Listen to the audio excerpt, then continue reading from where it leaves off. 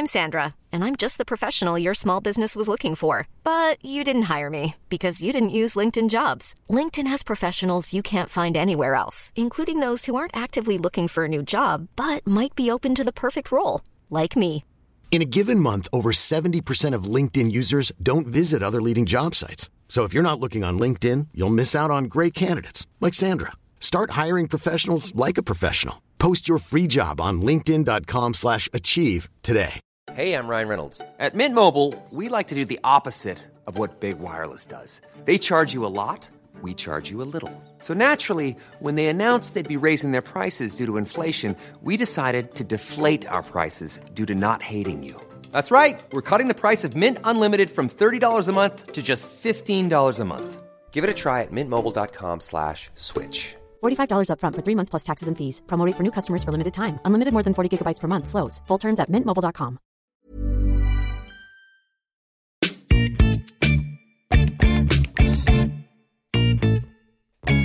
Hello and welcome to Jokes with Mark Simmons, the podcast where I chat to another comedian about jokes they cannot get to work.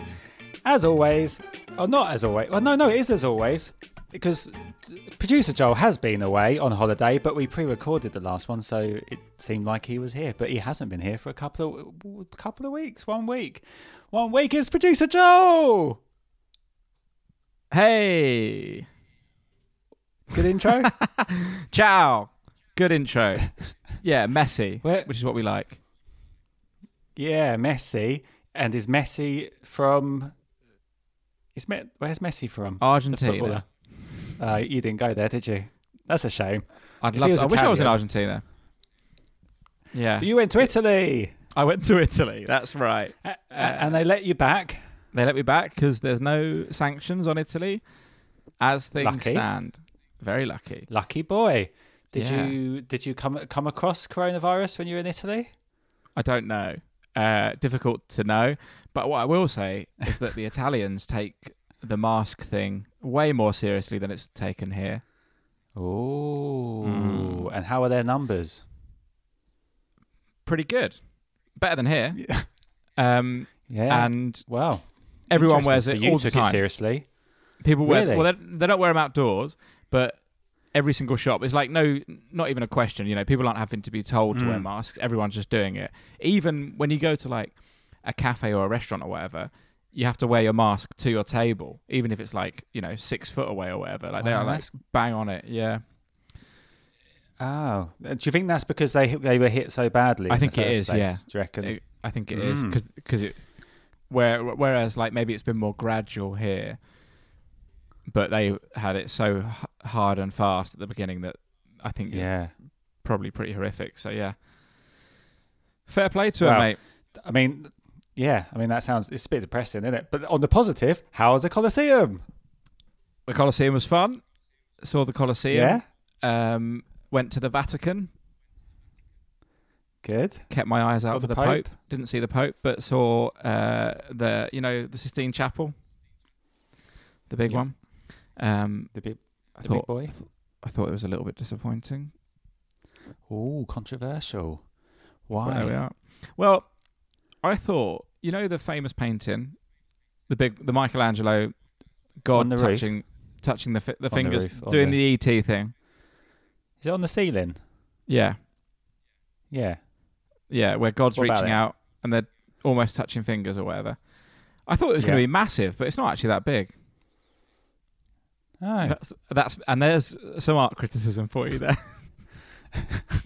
I not wrote a joke big about as that I would once. have liked. I've been trying to think.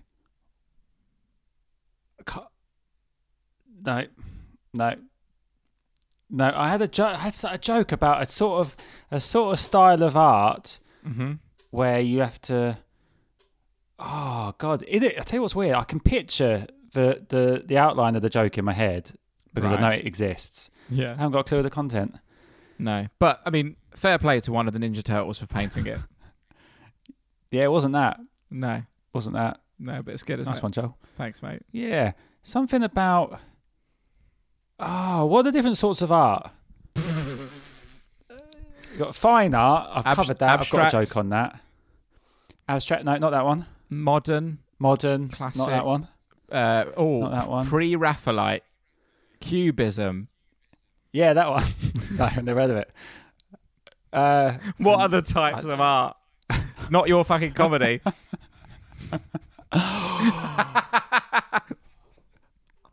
Oh, that was like a bullet to the heart. That was a good heckle, though, wasn't it? Well, I'll tell you what. If I might try and look it up in the why everyone's listening to the podcast this week. Yeah, it's not worth it. No, because I think there was a fundamentally, like, I think I don't even know how to say this. I think I got the information wrong, so that joke didn't work. Basically, right. Good stuff. I'll look it up. I probably deleted it. So, this isn't interesting. I'm interested. Anything else to report from Italy? I ate a lot of tiramisu. Oh, never really considered tiramisu as one of my top puddings, but I had it every day, and now it's one of my top puddings. Every day? I had a tiramisu. Why did you have it every day? Because it's so delicious, isn't it? And because it's what they do when you eat out, you think, I'm not going to have any of the other puddings. I'm going to have the tiramisu. So I had sort of 7 maybe tiramisus. So you're going to get down the gym? Tiramisus. Is there a joke in that? I need to get down the gym, yeah. Tira masseuse isn't a thing. There's not a tira isn't a thing. No. But so for the joke to work on both sides, I doubt it'll be a good joke. Yeah. But you could say, I had a massage where they massaged Italian desserts into me. It was a tiramisu. Yeah. Like, that's rubbish, but it's a joke technically. Yeah. Okay. But well, eyes out for me tweeting that later today. And you can find that tweet at Joel Grove something. That's it? At Joel Grove something. Yeah. Yeah. And any other feedback of the episode, we don't know we do this bit yet. I'll do it later. Tell you later. What's happening this week, Joel? It's Mick Ferry. Mick Ferry. There he is. It's Mick Ferry. We're continuing the Funs and Games crew. Train.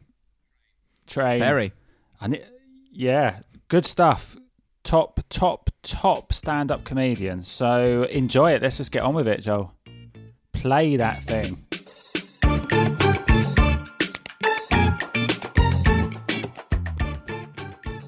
So when you come up with something new, because what I do is I go into it sort of scientifically, and I'll go, that kind of got a laugh, but maybe I need to change who says the line in the joke. Like, am I talking to someone or are they talking to me, and stuff like that. So I have to write that down to remember where I've got to in the stage of the joke. Do you sort of go into your jokes like that and think, I changed that little bit there?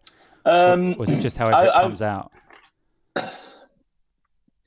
I'm not sure. I mean, I'll do a bit of acting in some of my routines as well. And you'll know when I'm playing two different people because I'll turn my head one way or the other. That's how I do it. You go, and then, so it's clear that you're playing two different people in it. Yeah. I don't twist them. I have done. I did do recently. It was an old routine. It was again from another Edinburgh show, which I brought back last year and made to work. It was about having a ridiculous argument in the back of the cab with my other half about promising what we were going to sexually get up to in the bedroom. And when I remember when I did it first, and it didn't work because it just sounded too aggressive. Right, sorry. That's all right, mate. It's all right. It just sounded too aggressive. And then it was somebody suggested to me, why don't you do it from her point of view rather than yours? So I went, oh, right, I've never thought of that. And then when I did it, it worked. So all of a sudden, yeah. So you twisted who was saying what, or you were talking about how she saw it?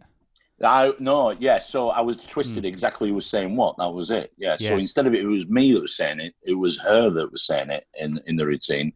And then that worked better then. It didn't seem as aggressive and it sort of give the power over in the routine. Do you understand what I mean? Yeah, I've had exactly the same thing. I've had a couple of jokes like that, and the one that I can think of now, which is still in process because I've been thinking about it since lockdown, but I had a joke about wearing a GoPro whilst having sex, Yeah. And basically having an argument with my girlfriend. I want to wear it and she doesn't want me to. And I just wanted to see it from my point of view. Right? That's a great joke. Yeah, but it never really hits. And now my thinking is, that's kind of intrusive, isn't it? I'm trying to... Yes. So I don't know whether I can switch it. I think you could switch it. You could say your girlfriend wants to wear a GoPro, and I keep saying no, and she keeps saying, I need to see it from her point of view. You know what I mean? I think that would work. Because I could also do it in a way, maybe to give me tips. Maybe I can do that angle, so it's detriment to me as well. Like I need to see what's happening. Yeah. Or I'm sweating not too much, or I don't know. Call it a training exercise. So you could actually do loads of jokes. Actually, with sitting down there and showing you in a full laptop display. So this is how it started. So that's cool. So that's the same thing, really. Oh, that's interesting. Yeah. Yes, that can work. It can work transferring the power in there. And do you know what it is? Well, it also. You'll know this as well. You're also slightly better off if you're a little bit the victim as well in your own routines.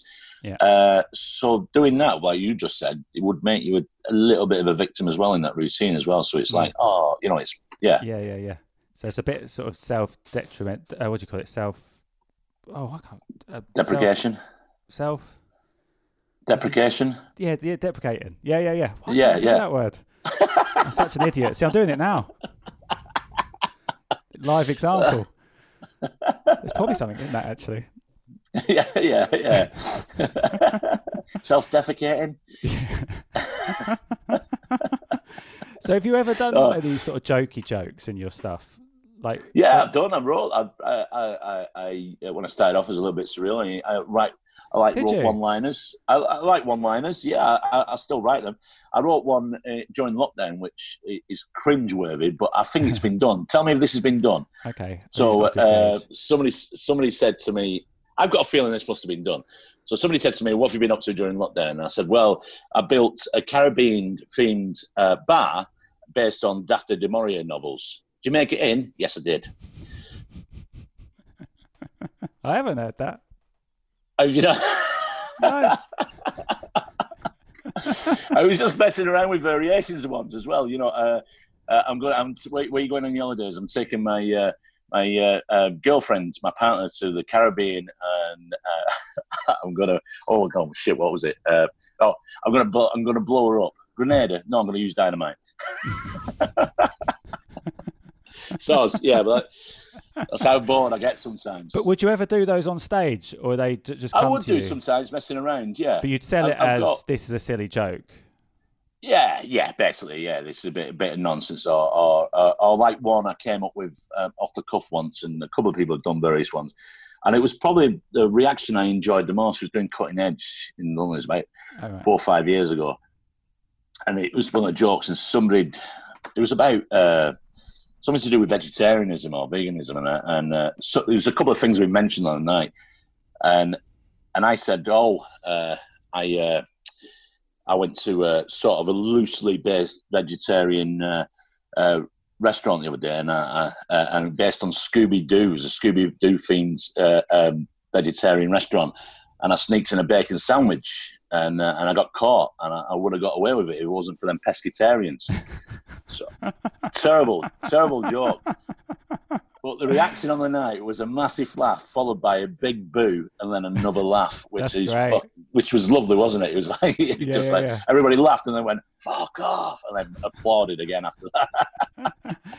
I had a similar joke about just that's kind of it's not, but because they always said pesky kids in Scooby-Doo, didn't they? Yeah. Because I had one about pesky, I could have been a long distance running champion if it wasn't for those meddling Kenyans.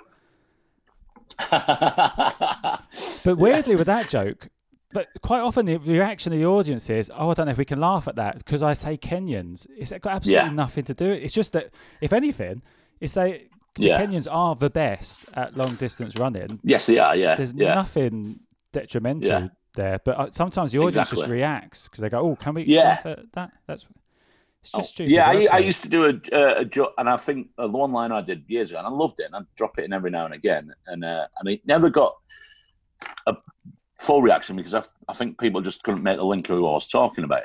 So it was just simple. I just go, sometimes I wonder, John Merrick, you reckon he had a good memory? Nice.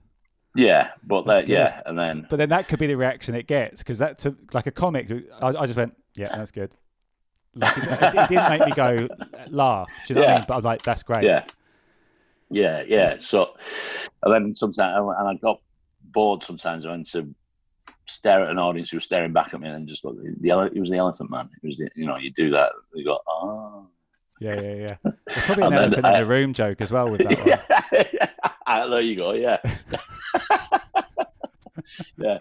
Let's discuss the elephant in the room. I'm sat right here. That's the trouble with that joke it is like such. You have to know that film, right? So now, like the longer that goes on, less people know it. Yeah, that's true. Yeah, because I don't really know anything about it, but I know Noel James has got a thing where he does where he makes himself. He puts himself. Oh, he does with a guitar case. Yeah, makes himself an elephant, and then that's how I found out about that. I didn't know anything about the Elephant Man before. I heard a great story about Noel James a few years ago. He was doing a bit of stand-ups for Welsh TV. I think he was doing it with Lloyd Langford and somebody else. Anyway, they've turned up in the studio, and he's informed them just before he's going to go on that he's going to paint himself blue. I've heard about this joke. Yeah. So the joke is I'm a blue comedian. So the producers go, oh, okay, all right. And, he's only doing 10 to 15 minutes. So he paints himself blue. He's fully blue.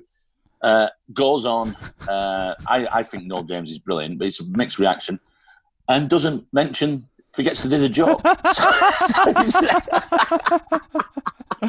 Oh, that's brilliant.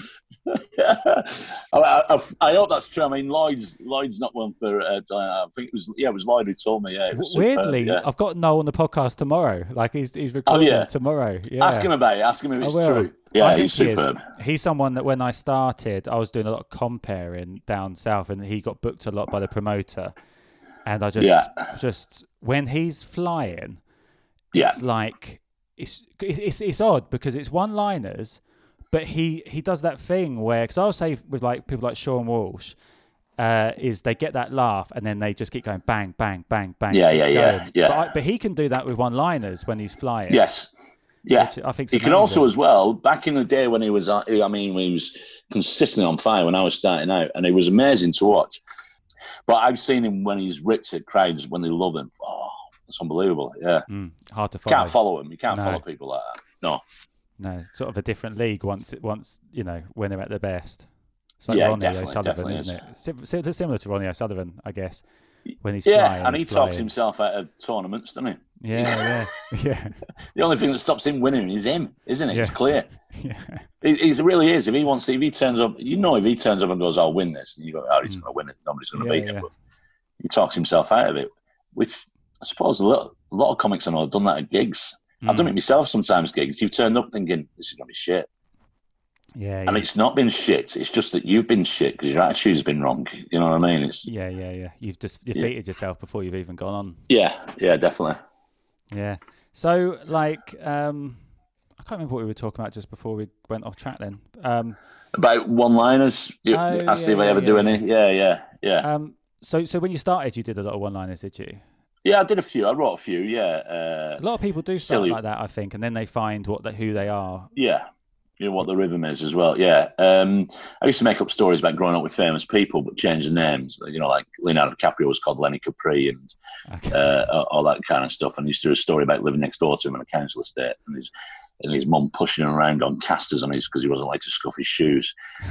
Just like loads of simple stuff, you know what I mean? Yeah. And then there was a terrible one of my first one-liners I wrote was awful, really. And you think about it now, it's wouldn't call it disableist, but it's actually quite horrible. It was just about a guy. For some reason, I did a routine where we were all stranded on a desert island, and a guy wanted to be in charge because he reckoned he looked like Elvis. And I go, he didn't. He just had a hair lip, which is a terrible, awful joke. And it's it's one you wouldn't get away with now, quite rightly. Yeah. At the time, I thought it was funny. I was hilarious. What year would that be back then? When did you start out? 98, 99. Very different times, aren't they? Yeah, remarkably different. Yeah. I think back to some stuff I saw when I was starting out. I'm thinking, fucking hell, you'll be able to do that now. Not my stuff. Well, that maybe it's good you don't write anything down, mate. There's no evidence. Yeah, but there'll always be some promoter who'll get pissed and repeat it back to me. I'll just change the characters. But that's an awful joke. But it's the kind of stuff that you. Also, when you start out, you try to be edgy because I think when you don't get a laugh, if you can get any kind of ooh or anything back then, it's like... Yeah, you're exactly right. It's the nature of when you start dying on your ass, and every comic goes through this. And if you don't improve your attitude when you just die on your ass, because it's going to happen. So when you initially die on your ass, it feels terrible. You don't know what to do. You want the stage to open up and swallow you. And then you go for that stage when you've been going a couple of years, well, you're a bit of an edgelord. Well, fuck you. Fuck you. Fuck you. You're just stupid. You don't fucking get it. You don't. Which I went through a phase like that, and I think most comics do. And I look back on it and go, that's embarrassing. What a terrible way to fucking behave. They just didn't like you. Yeah. And then you go for the next stage of dying, which then is good. You don't want to die, but you recognise it's happening, and you think, I can either have a bit of fun with this, or I can just carry on trying to fight against an incoming tidal wave of hatred here. And you start having fun with it. And there's nothing better than dying on your ass and then confusing an audience. Yeah, who are getting angry, going, "Why does he not know what you think is shit? What's it?" I've got that. I do that like that. Now when I die, it's I start laughing because I find it in the moment so funny when you're saying these words that I've said them in this order so many times and they've worked, and just getting nothing is funny. It's funny. And I find sometimes, because I'm laughing to myself, they kind of relax a bit. Because I'm comfortable, they don't get as tense watching someone die. I'm with you. Yeah, I'm with you on that. I start imagining conversations there with family members about the gig, and I go through it all about, and that's, that's a good tactic, so which I'll start with, right, was it? And I'll explain everything that's gone on, and I'll usually go, and I'll say, but you've been doing well with this stuff lately. I mean, it seems to be working. I go, but every now and again it just doesn't work. And you start with this conversation. I first once did this in Kendal about 10 years ago, and I slightly turned my back to the crowd. They were terrible. I was down on my ass. And then I made up a story about how I couldn't blame them. They'd only just come out living in caves, and English was the second language. They spoke Kendalese, and I was just having a bit of fun with myself. I amused myself for 5 minutes, which was broken by a loud cough. And a guy went, "Excuse me, but we're still here." That's great. Yeah. Well, that's the best way of dealing with it. But that takes time. That takes experience of you have to dying on your ass. I think you have to get to the point where you know you're good. I think so. Because when you're dying, when you're in the early stages, it's basically you think, oh, I am shit. And then everything, you go in on yourself. But once you get to know you are good and you'll go to another gig and it'll be fine, and you just relax, don't you, I think? Yeah, of course, yeah. And it's going to happen. I got told this when I started out. I can't remember who it was told me. It was an older comic that said, never trust a comedian that says he's never died, because it's just not true. Yeah. It's going to happen. It doesn't matter what level you're at. You just every now and again you can't predict them. No. You can't predict. You can sometimes semi-predict it because it'd be one of these where, there'll be two of you on in the middle section and the MC won't do much in between, and you've just seen somebody rip the shit out of it because they've done a rap or they've fucking they've done something on stage that's not normal comedy, and the audience have gone, "Oh my God, that's amazing!" Then you go on with your jokes, 100%. You sort of walking on, going, and you're open, you're willing the MC. Please do a bit of time. Please just kill this now, and then get them ready. I get that when you've got someone brilliant, like I don't know, someone like Russ Hicks, who's so good at improvising when he's MCing. Yeah. Then when he's MCing, I know it's going to be a good gig because he gets the gig going brilliantly. But I know I've got 2 minutes where I need to be totally comfortable with not getting much back because they need to adjust because they're going, well, these aren't real. This isn't true. Yeah. and they find that because when someone's improvising and they're amazing at it, there's not much better as an audience to be impressed by. No, So I know. impressive. As long as the MC remembers it. I mean, if I'm MCing and there's particular clubs I'll do, like the Comedy Store and so on, I won't have to do any material because there's enough to work with the crowd to be able to do it. But you've still got to remember the rules for the act. So I've got it into my head. So if I was bringing on, say, at the store, I would then do a couple of silly jokes of my own, just throw them in at the end. I won't let them know I'm doing that. You've done that at Rob Riley once. I've noticed. Yeah. And it's just sort of like resets they're like, perfect, it's jokes in it. There's jokks here. We want to wear. And I'll sort of do that, because otherwise, like you said, the crowd can end up expecting that off every act. We're going to interact with this guy, all the time, and try and change it around. But sometimes when somebody's ripped the arse out of a gig, you're looking at the MC and please, if you say I'm going to get him straight on, I'm going to fucking hit you, mate. Even if they just talk to silence for a little while, just so they forget that last guy for a little while, Yeah, just reset the fucking room. Because that's the trouble when they like someone so much that they just want them back. They just want an encore from that guy. Yeah, that's right. Yeah. I know, and and you go, it's me. It's me. But you've got that great thing in yours, which is that great way of resetting them to your pace. If somebody moves or comes in and out, and you do that, oh no, I'm going to have to start again now. You start doing it again, which works. It's a brilliant device as well. Well, I learned early on that if doing one-liners, because every word's important, if there's any distraction at all, like a noise or someone moving or anything, there's just absolutely no point in doing that joke, because even if it's a really good joke, if they get distracted and they don't laugh, their instant reaction is it's not a good joke. They don't realise why they didn't get it.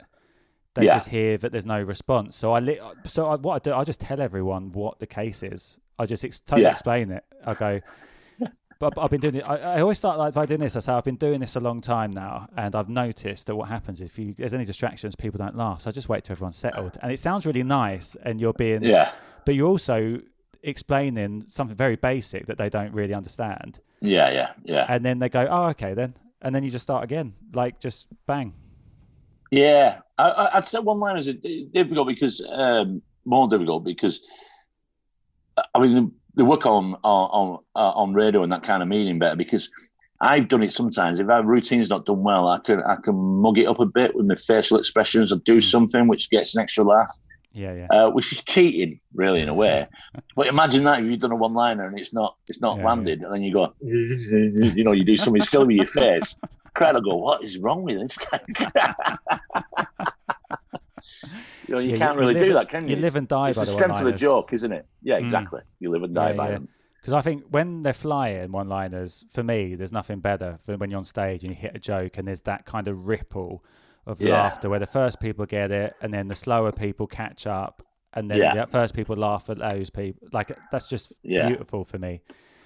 But but if it doesn't work, it's just they're just staring for that gap of time. Yeah. And the key is just look as comfortable as possible. Yeah, exactly. It's like a lot of people. So one of the things I've told any new comic starting, too many people place emphasis on what is hack material, and I always say there's no hack material. There's hack ways of doing material, but there's not, because it's like the old saying: there's only 7 stories in the world, so there's potentially only 7 jokes in the world, isn't there? So there's nothing hack, but there's hack ways of doing it, And when you start, I used to do a few pullback and reveals. Everybody does them because you think you're a genius. You think you stumbled onto something that's, why has nobody else done this? You end the line by going, "Thanks, Mum." And it gets a laugh, and you think this is, and then it's only when you've been going a while, you go, "Oh, yeah, that's not really, it's just a really cheap way of getting a laugh." Yeah. But I got into a row with somebody online years ago about this, and they were basically, their anger at comics who did that was like, it was unreasonable. I was like, saying, yeah, but it's something that all new comics do. What you can't argue with them. So I purposely, and it was Edinburgh 2010, and I purposely wrote, I'm trying to remember them now, a routine with 3 pullback and reveals, just to emphasise my point. And it was all about breastfeeding. As a father, you feel jealousy. There's a contact with your child that only a woman can have, which, I wonder why that's when men had nipples for, and I was always curious about it. And I thought, would it work? And babies aren't stupid, And then it was at that point I realised I should have probably used one of my own kids. Then, I handed it back to the mum and dad. I think the other one was, there'll be other christenings. And, it was, I can't remember what the other one was, but I wrote it purely out of anger in response to this person. I was like, "Oh, fuck you!" It was somebody who didn't even do stand-up as well. And I'm going, "Fuck you!" You probably heard this from somebody else that pullback and reveals are a cheat, but it's what everybody does when they start out. But like you say, there's different ways of doing pullback and reveals, aren't there? Like there's an easy way. Yeah, we literally say, and then I got off the bus. But then you look at someone like Anthony Jeselnik in America. Nearly all his jokes really are pullback and reveals, but they're so masterfully done and inventive. Yeah. So it's just that kind of. It's got a bad rep, I think. I did a new material thing in Leicester Comedy Festival 2014, and I got a review of it, which was stupid because I wanted to really call it.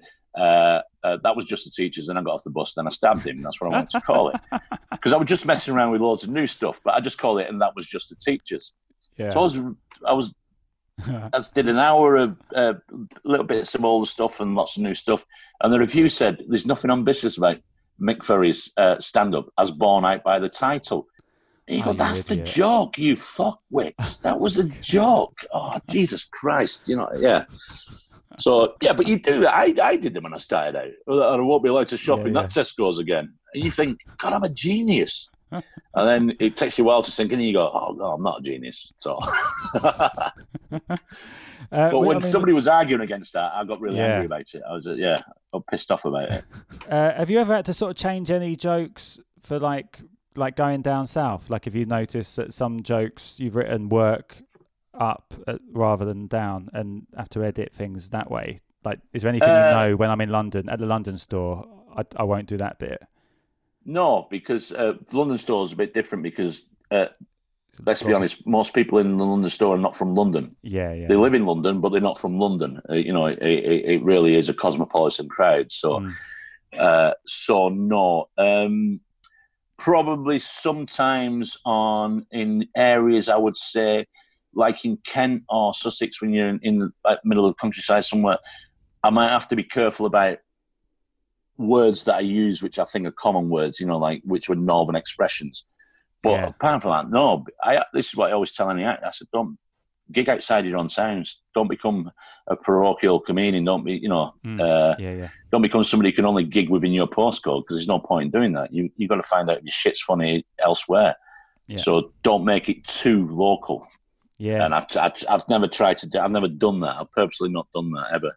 Oh, that's good. Like, I've got a joke where the final punch works better up north than it does down south. Yeah. Or depending on, like you say, what sort of audience it is.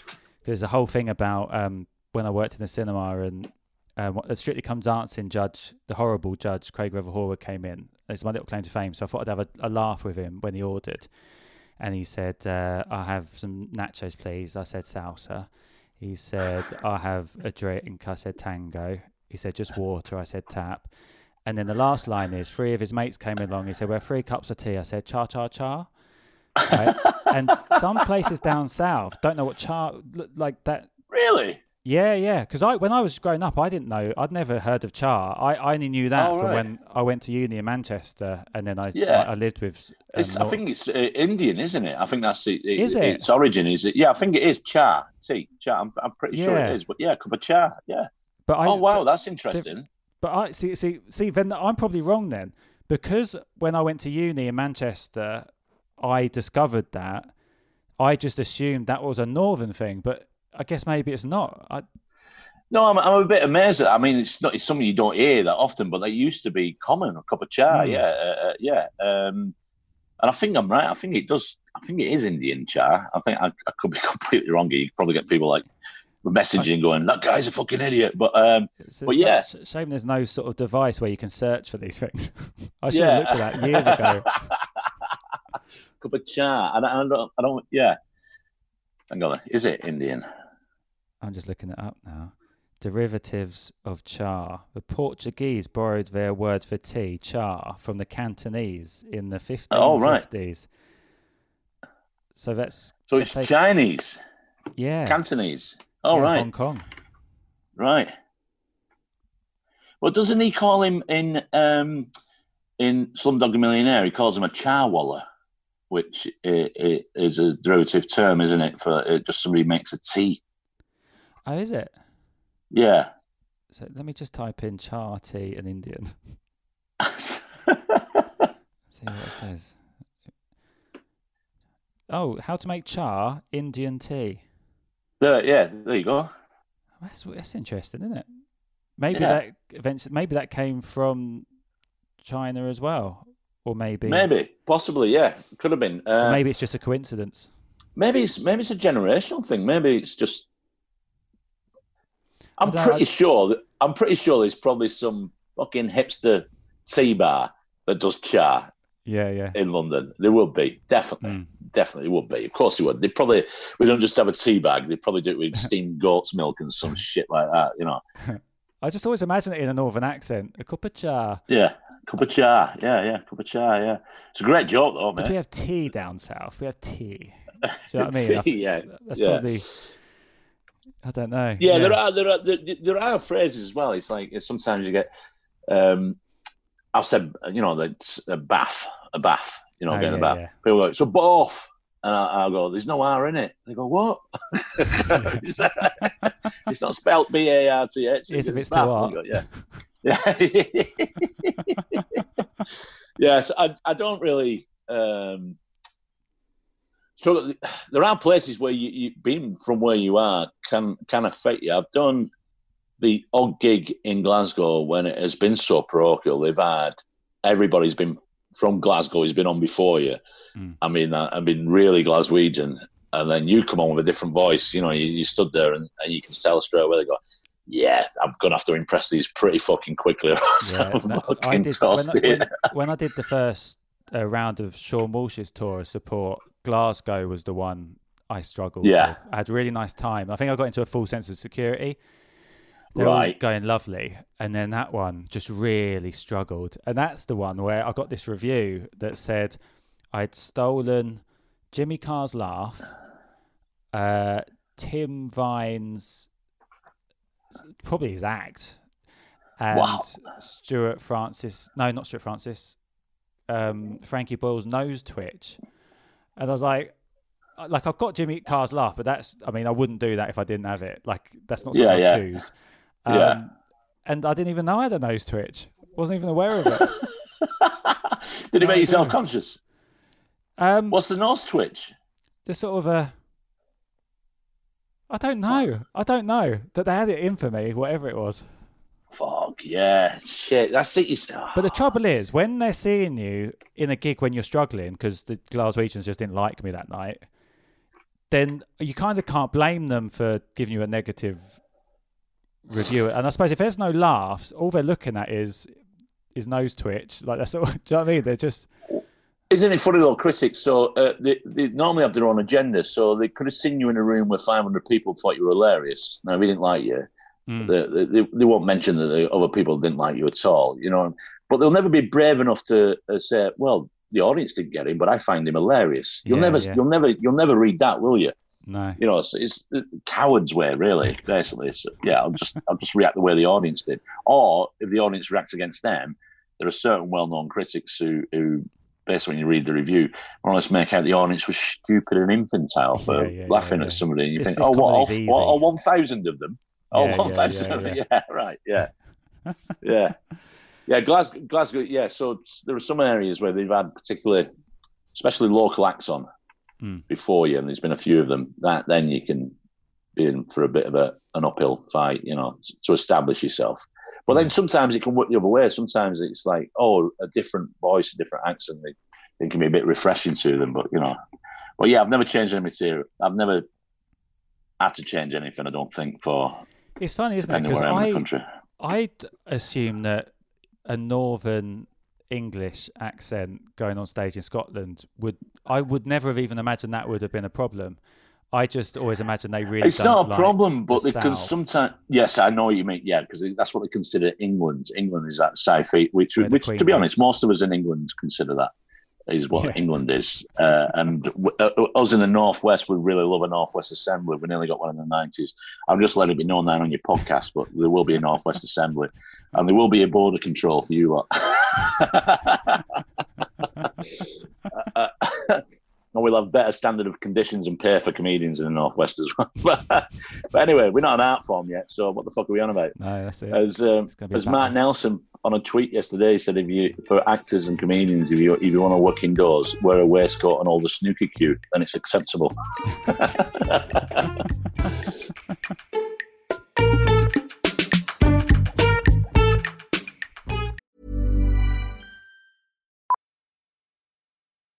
Millions of people have lost weight with personalized plans from Noom. Like Evan, who can't stand salads and still lost 50 pounds. Salads generally for most people are the easy button, right?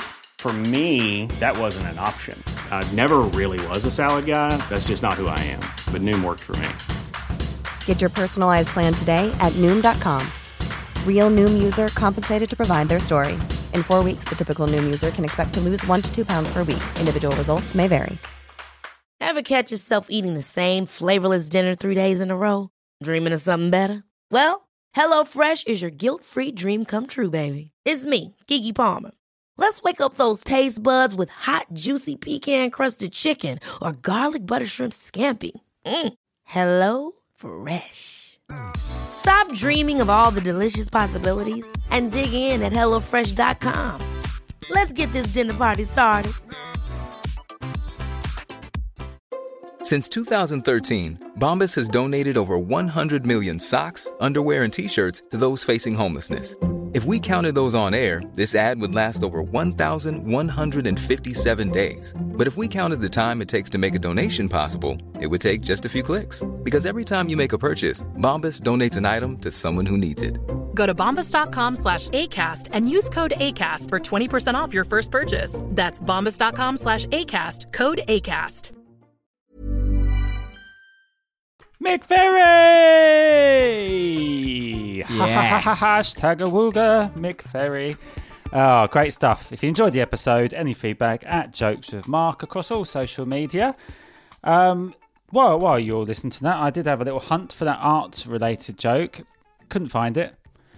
But I typed in paintings and and I've got a joke idea here that I've never done anything with, which I could quickly tell you about.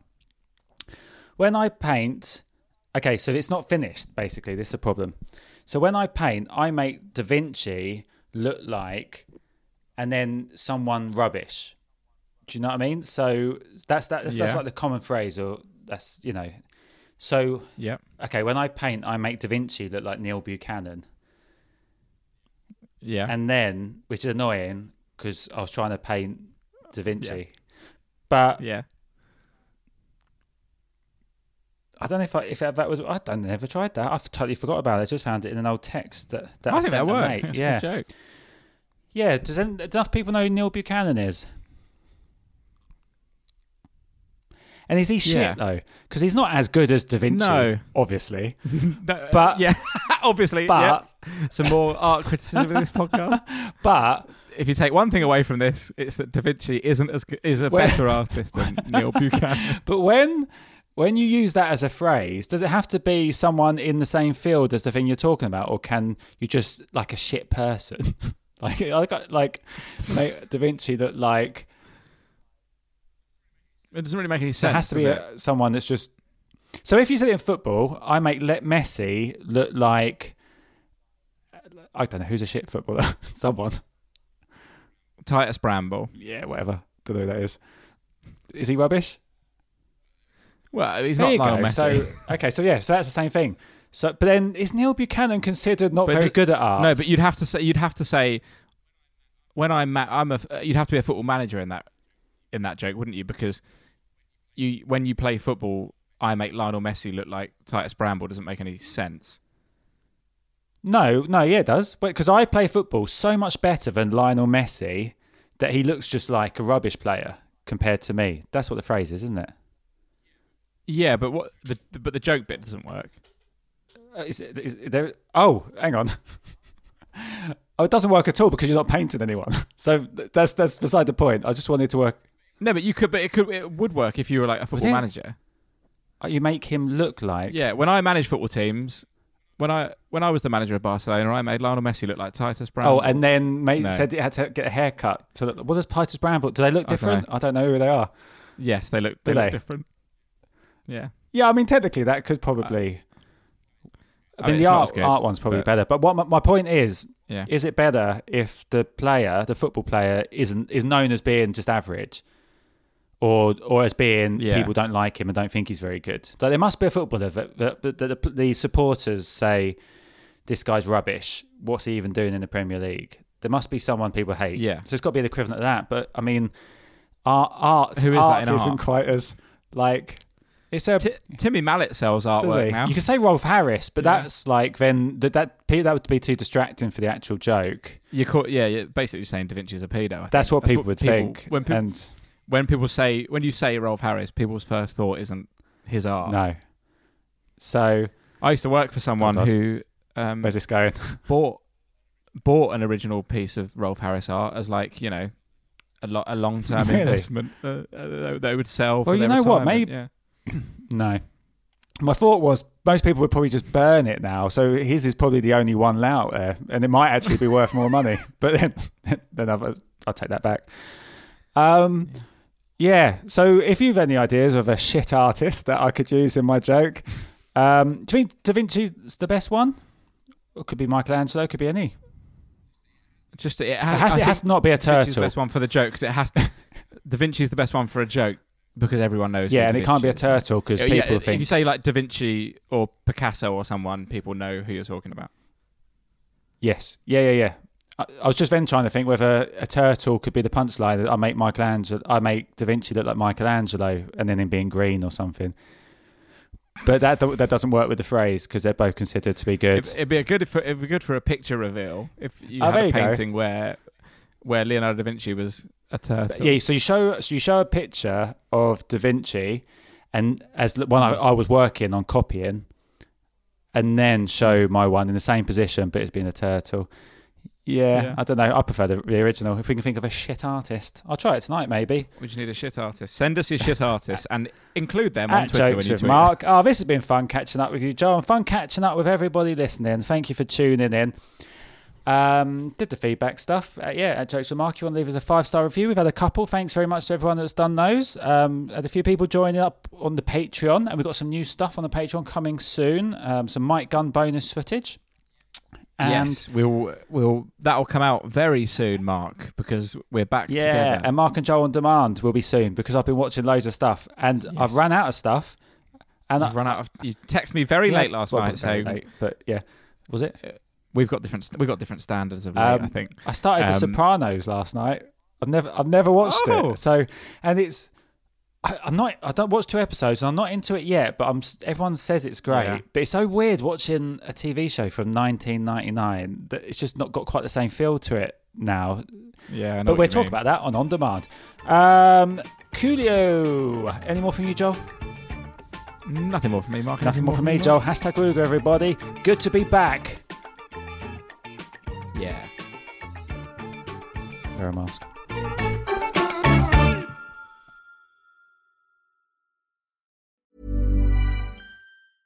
Step onto the legendary clay courts of Roland Garros, where the world's best players battle it out at the French Open for a chance to win a Grand Slam title. Tennis Channel Plus is your place to watch. Stream every court from your phone or smart TV live in HD. See the action unfold as legends fight for glory and new rivalries emerge. Daily live coverage begins Monday, May 20th, with match replays on demand so you never miss a moment. From the first serve to the final point, Roland Garros promises unforgettable moments and new chapters in tennis history. Stream now with Tennis Channel Plus to be there when it happens. Hold up. What was that? Boring. No flavor. That was as bad as those leftovers you ate all week. Keke Palmer here, and it's time to say hello to something fresh and guilt-free. Hello Fresh. Jazz up dinner with pecan-crusted chicken or garlic butter shrimp scampi. Now that's music to my mouth. Hello Fresh. Let's get this dinner party started. Discover all the delicious possibilities at HelloFresh.com. Hey, it's Paige DeSorbo from Giggly Squad. High quality fashion without the price tag. Say hello to Quince. I'm snagging high-end essentials like cozy cashmere sweaters, sleek leather jackets, fine jewelry, and so much more. With Quince being 50 to 80% less than similar brands. And they partner with factories that prioritize safe, ethical, and responsible manufacturing. I love that. Luxury quality within reach. Go to quince.com/style to get free shipping and 365-day returns on your next order. Quince.com/style.